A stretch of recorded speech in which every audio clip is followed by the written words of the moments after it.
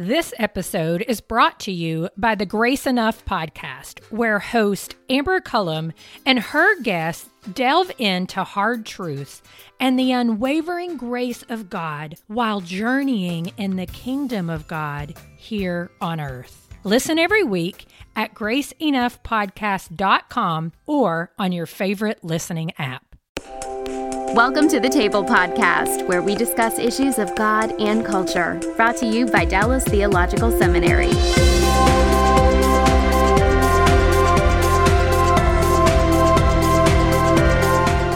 Welcome to the Table Podcast, where we discuss issues of God and culture. My name is Kimberly Cook, and I am the Senior Administrator here at the Hendrick Center. And today we're going to be talking about theodicy and the problem of evil.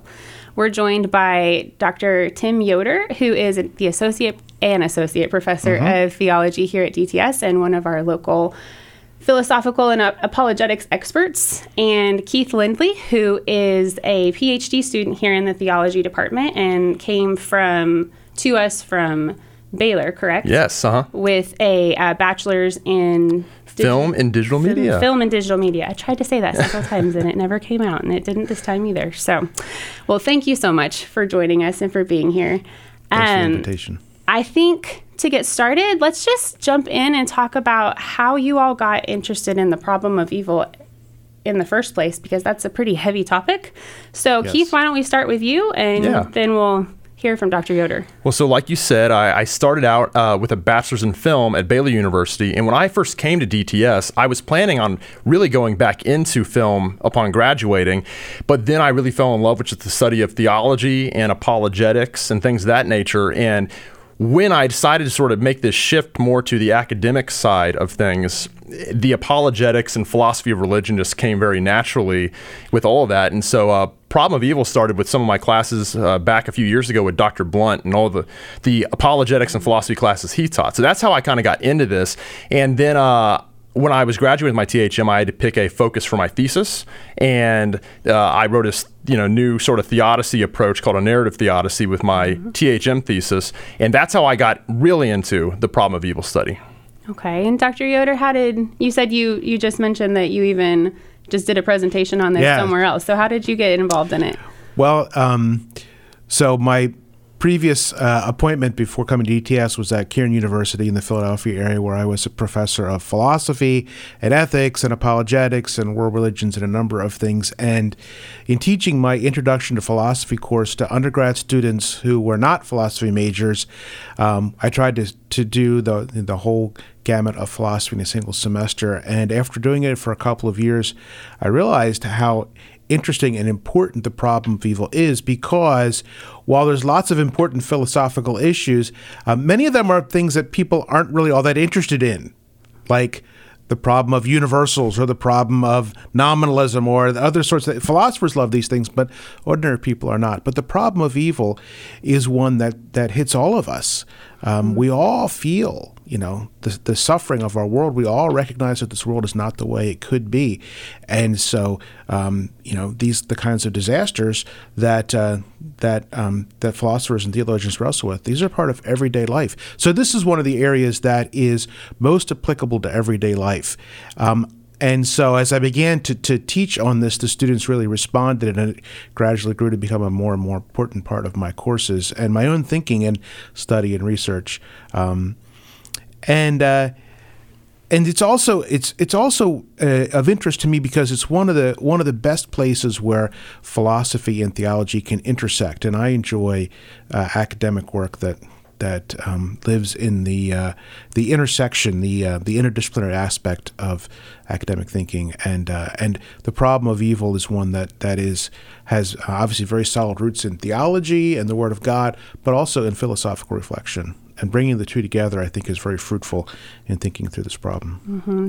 So the problem of evil, which is essentially how evil and an omnipotent, omniscient, all-loving God can exist at the same time, is, like you said, so deeply felt and discussed in academia, but also at a dinner table. It's just, and it's a very emotional conversation for a lot of people. So just so that we're all on the same page, would you mind walking us through the problem properly? Sure. And just kind of shaping it so that we can all know what we're talking about? Absolutely. So a good place to start is with the Greek philosopher Epicurus, who lived roughly around the same time as Aristotle, about 300 years before Christ. And Epicurus was a bit of a skeptic, and he posed this question. If God is all good and all powerful, why is there evil in the world? And he didn't think there was a good answer to this question, and so he dismissed most thoughts about God, and many of his followers did as well. And we even they show up in the New Testament in the famous chapter in Acts 17. But his question resounds down through the history of philosophy as people try to make sense of this idea, right? And the classic problem of evil, as philosophers and theologians often comment on, is these three propositions: that God is all good, God is all powerful, which we as Christians and theists clearly believe, but evil exists in the world. There is suffering, there's pain, there are things that are not the way they're supposed to be. And the challenge put out to us is, well, if your God is so good and if your God is so powerful, why is there cancer? Why are there earthquakes? Why are there shootings? Why are there premature deaths? Why is there abuse? Why do all of these things happen? And it's an important question. And some of the boldest of the skeptics believe that the problem of evil rules God out altogether. If there's evil in the world, there is no God. There are others that are more cautious and say, well, maybe there is a God, but maybe he's not very good, or maybe he's not very powerful, or maybe he's not very interested, or maybe he's got other things on his mind. And so so we have some that say, on the basis of the problem of evil, there is no God at all. Others that say, well, on the basis of the problem of evil, well, we have a God, but not the good and loving God of the Bible, but some kind of flawed or second-rate God, maybe a disinterested God, or maybe a not very powerful God, or maybe a God who's playing video games, or catching up on his sleep, or something like that. So if we, as Christians, look at this, is there somewhere in Scripture that are there different passages that we should consider as we're looking at it, and even that just reveal the problem, and maybe people in Scripture trying to wrestle with the problem? Yeah, there's a lot of places. I think the first thing that we should acknowledge is that the Bible clearly reflects this problem, right? Job cries out, why did these bad things happen to me? Habakkuk also says, why, O Lord, do you make me look on evil? The various psalmists cry out about the evil that they face. Even Jesus himself, my God, why have you forsaken me? So throughout the Bible, we see people recognizing that there is suffering in the world, and that the world is, as we experience it right now, is not the way it could be. So we're in good company. It's not bad to ask the question itself. Absolutely not. It's not disrespectful of God or the world that he created to ask it. We're in good company amongst people in Scripture that we obviously look to. The various laments that we read, I think, give us permission to ask the question, why? Why, Lord, is there suffering? Why did this bad thing happen to me? Why are things not the way that we expect them to be? Now, Keith, the church has historically, and you don't even have to go into historically, but the church has worked to address this question, this problem. And would you mind walking through kind of some of the ways that they have addressed that, ways that they've come up to try to answer it or just even engage it? Because, like you said, Epicurus from the very beginning didn't even really think there would be an answer. Right. So typically apologists have tried to address the problem of evil by presenting what they're going to call a morally sufficient reason that God might have for permitting the evil that's in the world. And so they've tried to find something. So Dr. Yoder gave us these three propositions earlier, statements, and the apologist wants to find maybe a fourth that they can add to this set that will show that, God does have a good reason for the evil that exists in the world. And typically one major one throughout the history of the church was put forward by Augustine, and that is the free will theodicy. And it's been championed throughout the history of the church. Most recently, Alvin Plantinga has taken it up and changed it a little bit to make it a free will defense. But ultimately, this says, hey, yes, God is all powerful, he is all good, and evil does exist in the world, but if evil had not existed, then God perhaps would not have been able to create creatures that are significantly free. That if you're going to have creatures that have the capacity for moral goodness, there also is going to be the possibility for moral evil. And to protect the freedom of his creatures and whatnot, that God perhaps allowed there to be this moral evil in the world. And that's called the free will theodicy. So that's one of the ways they put this forward. A more recent one that's really taking a lot of the philosophical literature today is called the skeptical theist defense. And it's kind of got a funny name, especially because theists don't, generally speaking, think themselves to be skeptical, you know. Mm-hmm. But what this one is alleging is really, it gets close to what the book of Job addresses the problem of evil with. And that is, well, we are finite humans, and who are we to say that God doesn't have a good reason? If we were to know all the reasons that God could possibly have for allowing the evil to exist, we would need to have the same all-knowing mind that God has. And as human beings, we lack that kind of knowledge. So it's really actually inappropriate for us to allege that there's no good reason God could possibly have for allowing the evil in the world. And so that's a more recent one called the skeptical theist defense. And there's many others we could talk about pretty much the rest of the time. Yeah.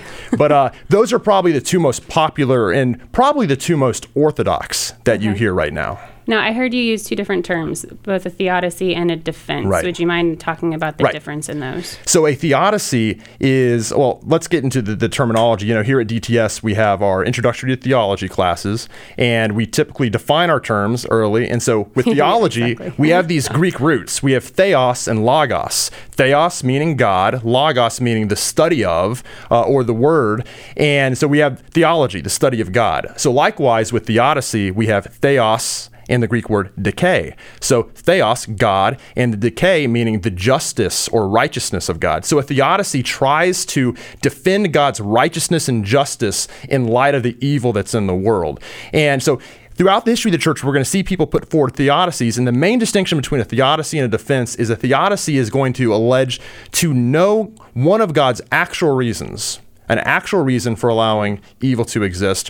Whereas a defense is where things have moved into more contemporary literature, and a defense says, well, I'm not going to suggest an actual reason, but maybe a possible reason God could have. And so there's strengths and weaknesses to both. The theodicy is obviously going to be harder to demonstrate because it's supposedly an actual reason, but if it's achieved, it's more powerful. The defense, though, is a more humble approach, and it's a little bit easier to achieve, but at the same time, there is something to be said for the humility of saying, you know, okay, maybe this is a possible reason God could have. I'm not going to myself claim to know the mind of God, especially if the argumentation and the logic doesn't get me to a point where I can declare this is an actual reason confidently. Yeah. So you're going to see a lot more defenses in the contemporary literature, and you're going to see more theodicies throughout the history of the church. Okay. Now, this has largely, like what you've been describing, I think would largely be described or characterized as an academic response. Right. And there's a little bit of a difference, especially when you're talking about these really emotional topics, between the academic response and the pastoral response. Could you speak to that a little bit, Dr. Yoder? Sure. I think it's important in any kind of discussion like this to bear this distinction in mind, because it helps govern how we use the information. So we can imagine a situation maybe in our church or our family or our neighborhood in which something awful happens, a car accident, and maybe some people die, or a sudden illness or something like that.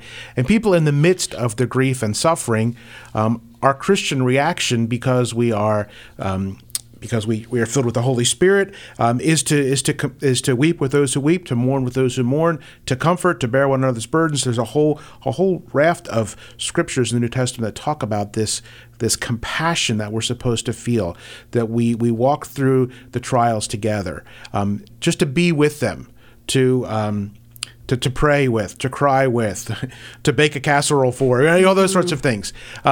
and that's great because in the moment we can walk with the difficult things with people, and that's bearing one another's burdens, weeping with those who weep. That's what I mean by the pastoral or the personal. It doesn't require a lot of education, or lots of theology. It just, simple compassion. But at some point, those simple acts of compassion aren't enough. Not in the moment, right? In the moment, that's what people need, the moment of grief, the moment of intense suffering. But down the road, maybe someone who has lost a child feels, well, why did this happen? Why did God allow? Does God not love me? And at that point, they don't need another casserole, right, or another shoulder to cry on. They need some answers, and so that's when I think sitting down to help think through these things in an academic way, using good solid theology, good solid philosophy, to think through the answers, to help reassure them. No, it's not necessarily that God is punishing you. It's not necessarily that God hates you. In fact, it's probably just the opposite. And so balancing those two together, I think in our responses to the problem, we need the pastoral approach, which is just loving people and being compassionate, but we also need the academic approach.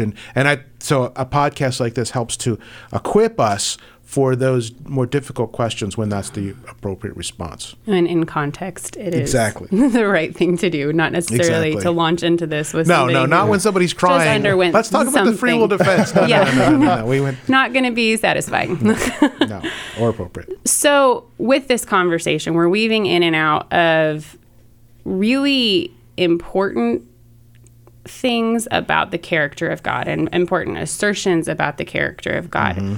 So I'm going to throw out a question to both of you, and Keith, we'll start with you.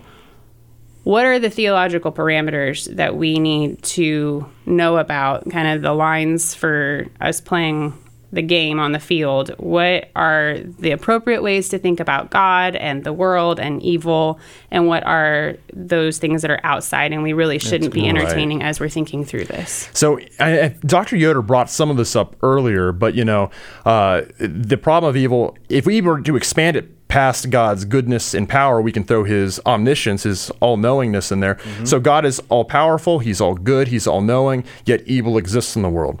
And sometimes you'll have people who might be willing to say, well, perhaps God isn't all-powerful. Maybe the reason that tornado destroyed that town and killed those families is because God knew about it and he loved those people, but he just lacked the power to stop that tornado from happening.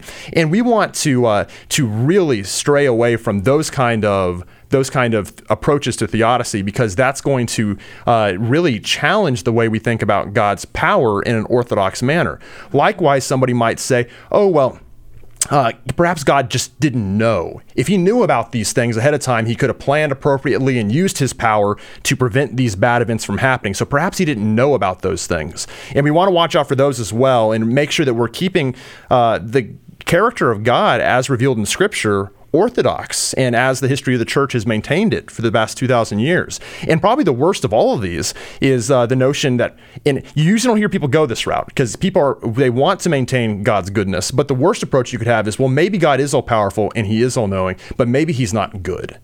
And that would probably be the one we'd want to stay away from the most out of these theodicy approaches we could possibly take. And the thing is, there are theodicies in the history of the church that do try to go one of these routes, or maybe they'll even challenge something else. Like, for instance, British theologian John Hick put forward what he called a soul-making theodicy. And where there are many things to be commended in this approach, there is a few areas where he really challenges orthodox areas of Christian doctrine. And in his theodicy, he says, well, perhaps the reason we are suffering is because suffering builds character. It makes us into better moral people. And you know what? Perhaps God didn't make creation initially good, and perhaps there was no fall. Perhaps he made us imperfect so that we could continue to grow into better spiritual beings through the suffering in the world. And whereas that theodicy doesn't disturb any of God's attributes as revealed in Scripture, it does mess quite significantly with the orthodox doctrines of the creation and the fall. Mm-hmm. And so we do want to stray away also from theodicies that might challenge other areas of orthodox Christian doctrine that lie even outside of God's attributes. Dr. Yoder, do you have anything to add as far as parameters that we should be aware of? Yeah, I think we need to be careful to recognize that while God uses suffering and God can achieve his purposes through it, that doesn't make suffering a good thing or even a necessary thing. And so maybe this is more the next level, not just the character of God, but the actions of God and the way God has set up the world. But suffering is a part of our world. I agree with what Keith said earlier about the free will defense, that God gave us the ability to choose. It's part of what makes us humans. And because we have the ability to make genuine decisions, some of those decisions, like Adam and Eve's in the Garden of Eden, are going to be sinful. And so therefore there's evil and suffering in the world.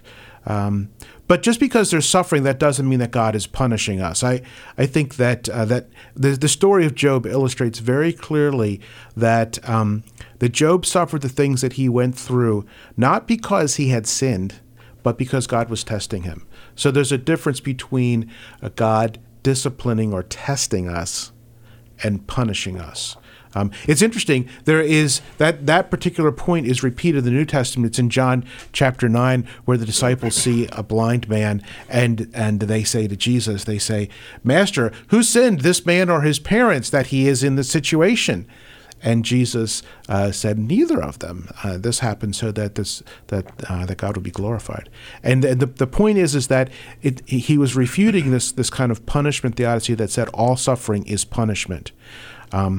That's actually more of a Hindu idea than a Christian idea. It's more the idea of karma than it is actual Christian theology, although there are lots of Christians that want to go there, make that move, that if something bad happened, it must be because you sinned, right? If you got a flat tire, it's because you haven't been reading your Bible enough, or if you got sick, it's because you cursed God or something like that. And I think we need to be very careful. That's not what the scriptures teach, right? The man born blind was born blind because it was an opportunity for Jesus to reveal the power and the majesty of God in doing that miracle. The suffering itself wasn't good, but it was used for a good outcome. And I think that idea runs through the scriptures. When James tells us to count it all joy, brothers, when you suffer, it's not because the suffering is good, but because the suffering produces character and maturation in our faith. This episode is brought to you by the Grace Enough podcast. I am its host, Amber Cullum. Each week, I sit down with a guest to discuss hard truths and the unwavering grace of God they've experienced while journeying in God's kingdom here on earth. You'll hear from guests like Jen Wilkin, Jamie Ivey, Andy Crouch, and Scott McKnight. Listen to these conversations and more by searching Grace Enough Podcast on your favorite listening app or by visiting graceenoughpodcast.com. So are there any theodicies or defenses that have been presented, which you mentioned John Hicks, that people listening might be familiar with or may have heard and not necessarily know exactly where they're coming from, that stray from these parameters, that maybe should just be on their radar when they start saying these things, or, this specific line of thought really is probably not the best way to go? Dr. Yoder, why don't you start? Sure. Well, let me go back to one I just mentioned, which is what I call the punishment theodicy. I think this is one of the most common, and it's the idea that that all evil, all suffering, is a direct result of a specific sin. And so when bad things happen to us, it happens to us because we have sinned, and God is enacting an immediate punishment. And now it's clear that sometimes God does punish, right? When Ananias and Sapphira lied to the church, right?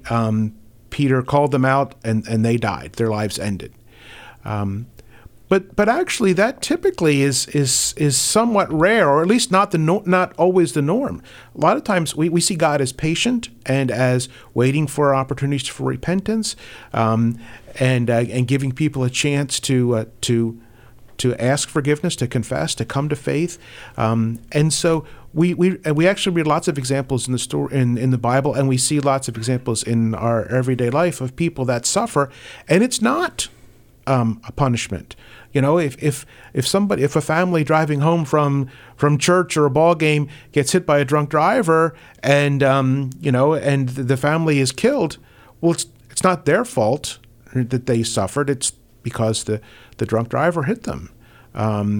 If somebody gets raped or abused, it's not their fault that they suffer. It's because of the person making bad choices. And so we have to be very careful. There have been a number of Christian people who have used this sort of a way of thinking, and I think it's dangerous. I remember after 9/11, a certain prominent pastor said that the reason that this happened is because God is punishing America because we allow abortions and we allow homosexuality. Well, it's bad theology. God doesn't necessarily punish these things immediately. The way God works in the world is much more complicated than that. It's not just a simple one for one. That's karma. That's Hinduism. The Christian approach to these things is a lot more complex. With suffering not coming as punishment, I think there's also something I've seen, at least being raised in the church, of suffering is sanctification. And so I feel like sometimes that creates this idea that you're just waiting for God to have to drop the shoe, and you're supposed to be okay with it because it's making you holy and sanctifying you and that kind of thing. How would you all answer that question? Because I think that even more than punishment sometimes is what people think, and they don't really know how to think through the suffering, and it can lead to this understanding of God or fear of God that I don't think should be there. So how would you all respond to that? This is almost the flip side of... Yeah, it seems like the other side of the coin. Rather than the sort of retributive justice sort of theodicy, it's almost Christ promised us trials and tribulations in this life, so we just inevitably are going to wait for them, and, God's going to make us suffer because we are believers. And I think that misses the points of Christ saying. He doesn't say that God's going to cause you the suffering in your life. He's saying that there will be trials and tribulations in this world. It is the sinfulness of the world that's going to bring these trials and tribulations. Yet, God is so good that when this suffering comes into your life, He's not going to let it remain unredeemed, just pointless suffering. When the world's going to cause suffering to believers, God is so good and so powerful that He is then going to redeem that into the redemptive purposes of growing His children more into the likeness of Christ. So God's not the one dropping the shoe at all. What God is doing actually is when the suffering does come into the believer's life, He's the one coming in and acting redemptively to help grow them more into Christ's likeness. So I think we need to have a more appropriate way of thinking about the suffering that comes into our lives. To say that God causes the suffering is almost to side with the person who says, well, God's not good. In response to this question. Yeah. And so I think that's the more appropriate response is if we're going to maintain God's goodness, that we maintain God is not the cause of the suffering and evil in the world, but He's so good that He acts redemptively through it. Good. So your PhD, or your work in your PhD, and hopefully moving forward, will largely be in developing this narrative theodicy. Yes. Could you walk us through it and just describe it a little bit? Because it is potentially a new way of looking at things. And so just let us know how you're thinking through it. Right. Well, first of all, I'm thankful that Dr. Yoder is going to be working with me on this. He is going to be one of my readers for this dissertation. And so we'll be talking about this a lot over the next few years. Indeed. But where this came from as the whole is, so I already said that I had this background in film and filmmaking. And when I started making this transition to ministry and the academic side of things, I thought to myself, and I was, I think, praying and talking to God, and I said, Lord, I know you gave me this background in film and storytelling, and that's not pointless or purposeless. You have a reason for that, why you let me study this for so long in college. And then God made it clear to me that, okay, well, he wants me to use this in my theological approach to dealing with apologetics and things of that nature. And so there came this point where I said, okay, well, we already talked about how apologetics and philosophy are often cross-disciplinary between philosophy of religion and theology. Mm-hmm. And I thought, what if we were to make this even more cross-disciplinary? And if we were able to bring literary studies into this and try to make this more accessible to lay people everywhere? Because as we talked about earlier, philosophy is often dealing with nominalism and the problem of universals, and even a free will defense. Most people, they understand they're free, but they're not going to talk about counterfactuals of creaturely freedom or things of that nature. But what does everybody do? Everybody goes to the movies, watches Netflix, reads books.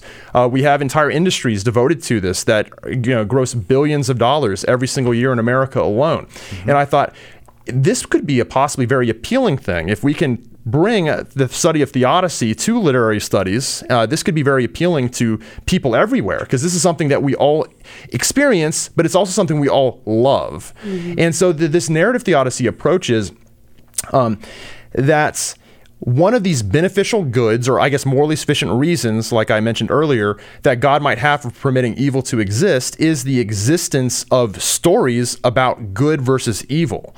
And I call these really the stories that really matter, or the great stories.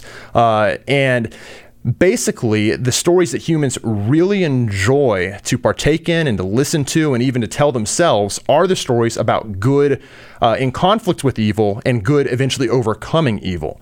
But then it appeared to me that, wait a second, if evil wasn't actually something that had a tangible presence in the world, then we probably wouldn't be able to tell these stories of good versus evil. So I was trying to imagine, a world in, let's pick Star Wars, a Star Wars world with no evil. And so you have young Luke Skywalker living on Tatooine, and it's a desert planet. No, scratch that. It's not a desert planet, because that's kind of a harsh environment. It's a fruitful planet with trees and flowers and everything, and he's getting ready to go fight the Galactic Empire. Actually, no, he's not, because they're an evil organization, and if there's no evil in the world, then he's not going to go fight the Empire. Actually, Luke's going to go be a baker, and he's going to bake cinnamon rolls for Uncle Owen and Aunt Beru, and that's the end of the story. And guess how much money that grossed at the box office? $0, because we like that story, but at the same time, there's no conflict, there's no tension between good and evil, and I think we want to know that goodness is going to triumph over evil in the end. And as Christians, we believe that it will in Jesus Christ.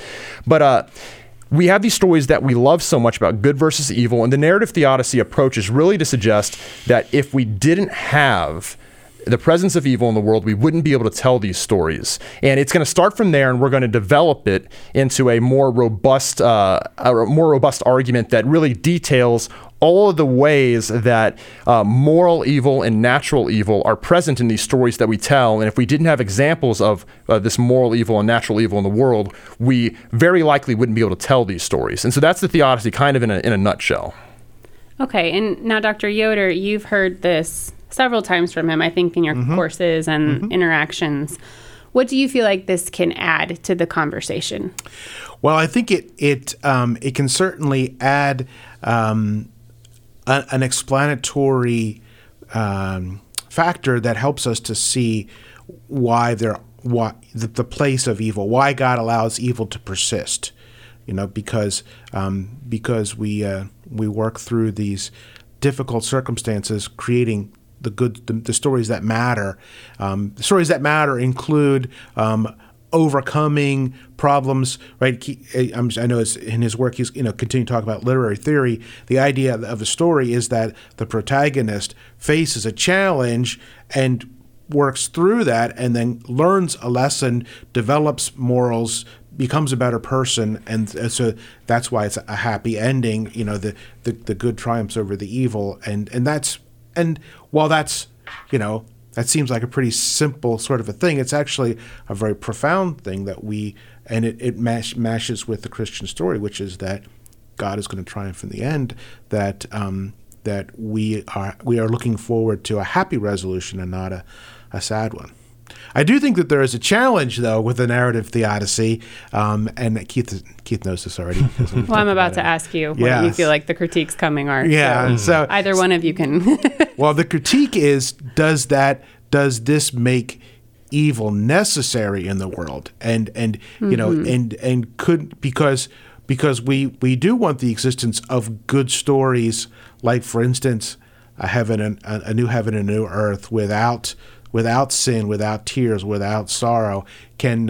So we want to allow for a metaphysical state of being in which there is no evil. Does the narrative theodicy mean that evil is necessary in the world? Right. And so I think the way to address that question is, when I first started writing the narrative theodicy, I made a very much more grandiose claim, and it was that all narratives require there to be the presence of evil in the world. And then in conversations with professors like Dr. Kreider and I think Dr. Yoder, it became apparent, there are stories in Scripture where it does seem like there is little to no evil, like, the narrative of Revelation 21:4, that there will be a new heavens and a new earth with no evil. So it became apparent that no, evil is not necessary to tell narratives, period. But if we're going to be able to tell narratives about good overcoming evil, it seems like there has to be some kind of presence. So it's not logically necessary. You don't have to have evil in the world for a narrative, a theodicy, but only if you make it a more humble approach. And that's where we sort of redefined it to make it this narrative approach about what I'm calling morally significant narratives. And these are the ones that have good versus evil, whereas there are existence of stories without necessarily the good versus evil. You can even say maybe Genesis 1 might be an example of a story where there is not really evil present, because it's the story of God creating, and it is good, it is good, it is good. Now, evil does come in the picture later on, but we can tell stories clearly without the presence of evil. It's just the ones that we really, really love, that we find the most aesthetically beautiful, and that we find the most, I think, ethically pleasing, show us how good goodness is in contrast to this evil that it is overcoming. And one way that I think this plays out in this narrative theodicy is in her book Wandering in Darkness, Eleanor Stump writes that every theodicy has to consider the afterlife. That has to consider how is this going to matter in the future? And I think one way that this plays out in the narrative theodicy is that by experiencing this struggle versus good and evil in this world really, and then by being able to tell these stories of good versus evil, that we will still be able to tell these stories of good versus evil in the new heavens and the new earth in the future. And that these will be stories where we reflect on how good Christ was in overcoming the evil in the world. We'll still remember evil, but we'll remember how Christ overcame it and defeated it, and he is that much more worthy of worship and things of that nature because of it. So I think that in this state of affairs that we're in now, where evil exists temporarily for people who trust in Christ's death and resurrection, that it's setting us up to have this good of storytelling of these great stories, like the story of Scripture, that we will be able to then tell for all eternity, as we worship God and talk about his triumphs over good and evil.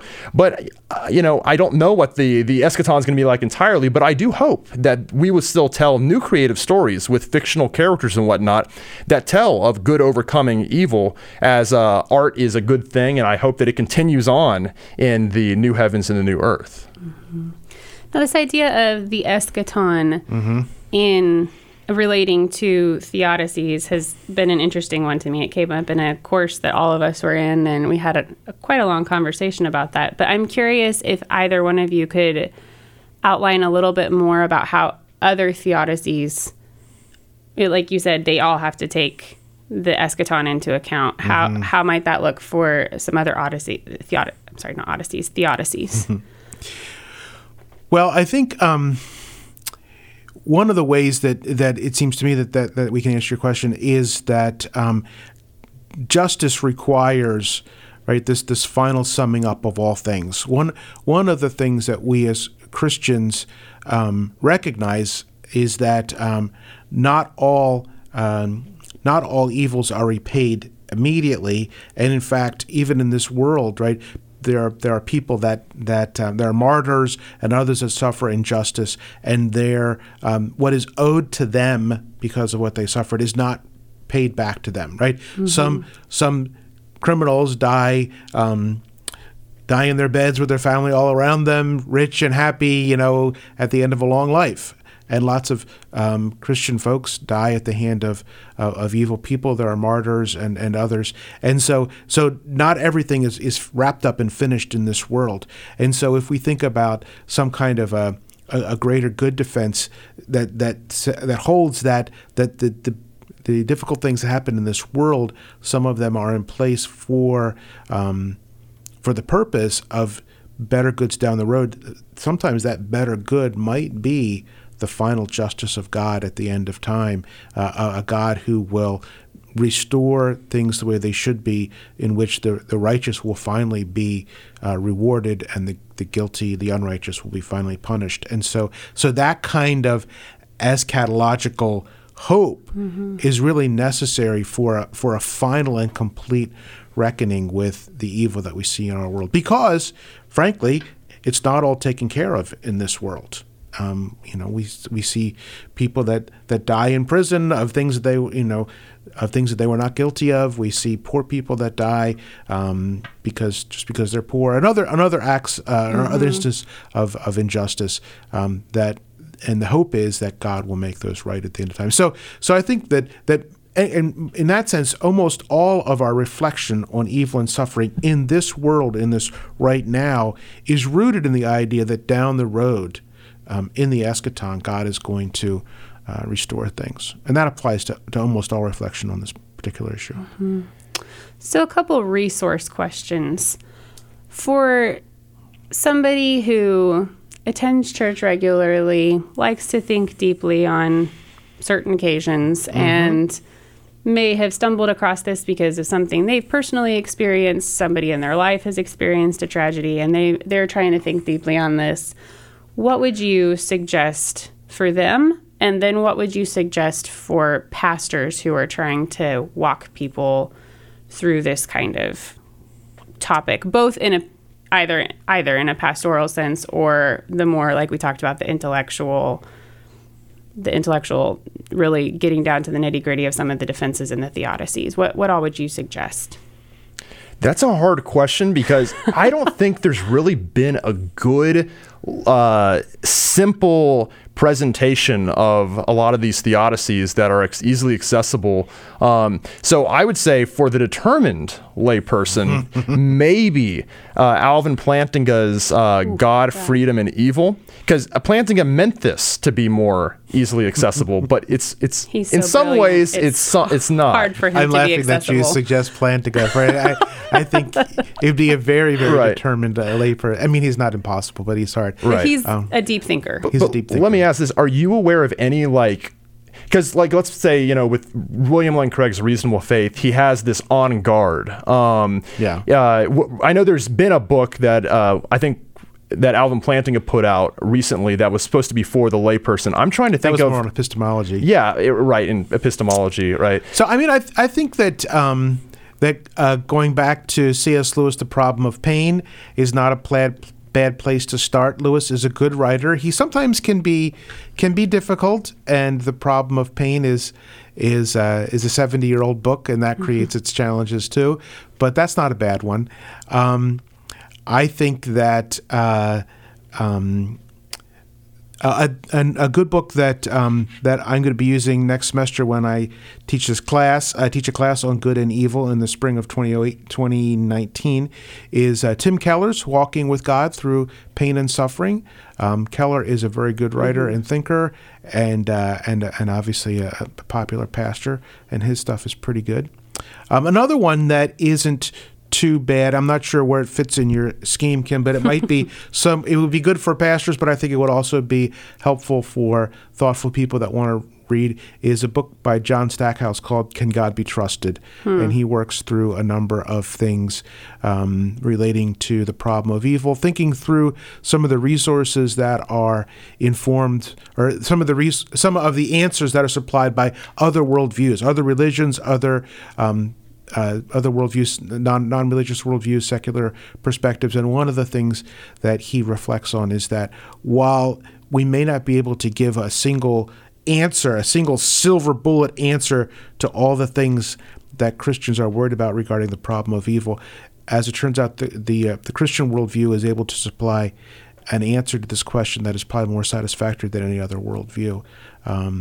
If you're a secular individual and you believe that on the basis of evil that there is no God, and you reject God altogether, what are you left with? Well, you're left with matter in motion, and bad things happen. That's what evolution is all about. It's the survival of the fittest, right? Some people are going to survive and others are going to die, and it's just this competition, this red-toothed, red-clawed, well, that's not answering. So if you say, well, why do bad things happen? Well, that's just the way the world is. Well, that may be true, but that's not really any kind of comfort. There's no hope for justice, or there's no hope for reconciliation. There's no hope for grace or forgiveness. None of those things. But in the Christian worldview, those are all things that we are promised, and those go a long way towards reconciling the difficulties of our present situation with the character of a good and powerful God. Well, that is all the time we have. I just want to thank you all so much for joining us, and thank those who are listening for joining us, and just encourage you to join us next week as we discuss issues of God and culture. Thanks for listening to the Table Podcast. For more podcasts like this one, visit dts.edu/the table. Dallas Theological Seminary. Teach truth, love well.